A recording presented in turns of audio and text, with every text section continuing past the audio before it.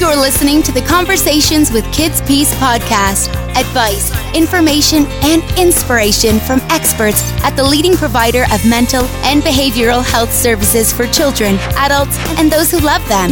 Now, here's your host.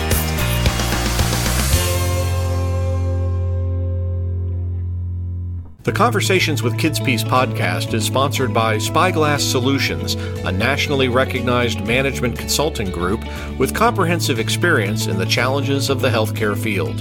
Learn more at spyglasssolutions.org/conversations. Hello, and welcome to a very special edition of our podcast series, Conversations with Kids Peace. I'm Bob Martin. We've done about 50 episodes of the podcast series so far, and a common feature to each has been our requests of our guests to provide a life hack. This could be a favorite saying, an inspirational story from their experience, maybe just a tip on how to do something around the house a little bit better. When we started, we weren't sure what we would get in response to that question. But boy, have our guests exceeded our expectations. It's been one of the best parts of this entire effort, as we get a really clearer view of who our guests are and what motivates them through their life hack contributions. So as we bring our fourth season of the podcast to a close, we thought we would revisit some of the life hacks that our guests have shared with us all in one episode. Now, we don't mean to say that these are better than the ones we didn't choose. We were just looking for a representative sample of the wit and the wisdom our guests bring to each of our conversations. We really enjoyed going back and listening to these life hacks again. We hope you'll enjoy it as well. First up, therapist Brianna Allen joined us around Valentine's Day of 2020 to talk about teenage attraction and young love and how to help your teenager as they begin to experience that. But for her life hack, Brianna offered us some advice on developing strong coping skills with both a literal and figurative turn of phrase. My life hack, it's literal and figurative, but my life hack is buy the tools before you need it. My husband and I, we got a house about 1.5 years ago, and something that we didn't even think to ask for, but it was so helpful when people came over and helped us, painting and fixing things up. A number of them left their tools behind for us to just have in case we needed them. And in the middle of the night, when a pipe is broken, it is really helpful to not have to figure out. There was a pre-planning in that we didn't even do on our own, and it was really, really helpful. So that's the literal version of it. We spend an enormous amount of time in therapy talking with families about the need to practice and develop and learn skills before you need them. So if we're talking about and thinking about teens going through this, if we're thinking about kids who are feeling anxious or frustrated or worried, that's not the time to teach them a coping skill to manage it, right?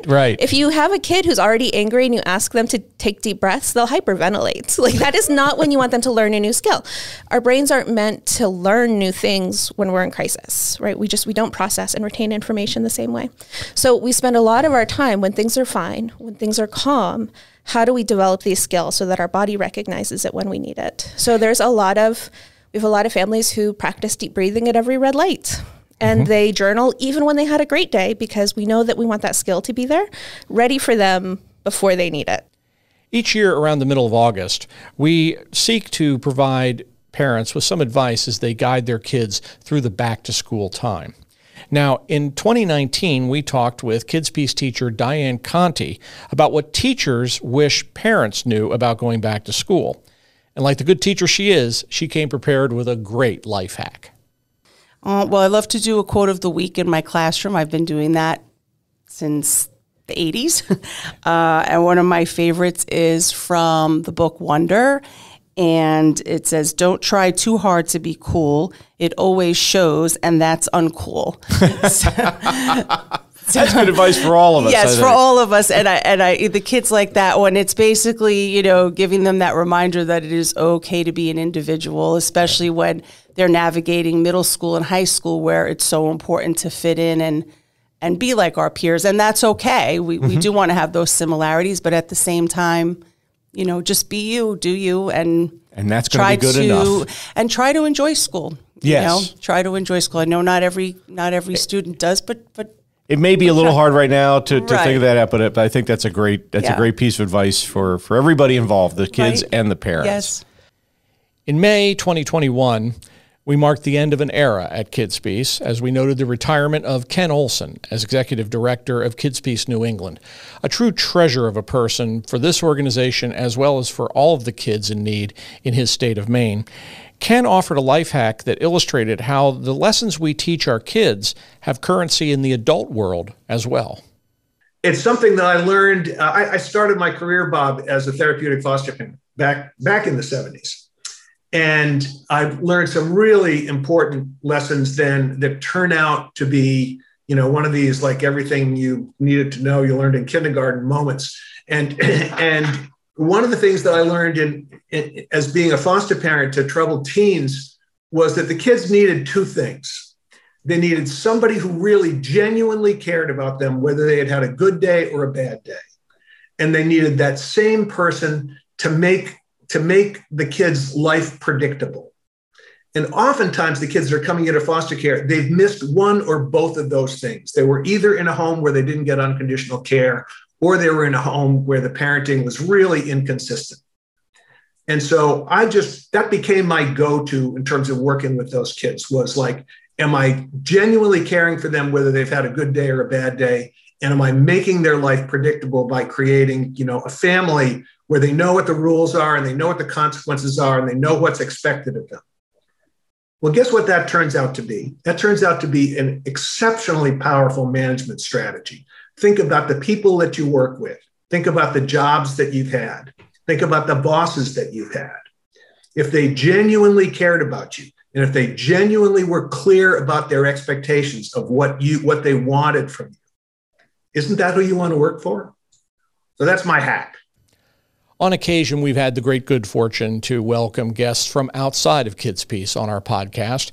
And in February of 2019, we welcomed Mike Schlossberg, friend of the organization, a published author, and a sitting member of the Pennsylvania State House of Representatives. Mike's willingness to talk publicly about his personal struggles with mental illness made him an excellent choice to have on and to discuss the impact of the stigma surrounding mental health in America. And his life hack offered a tip to those also facing such challenges, as well as a cautionary tale involving dessert.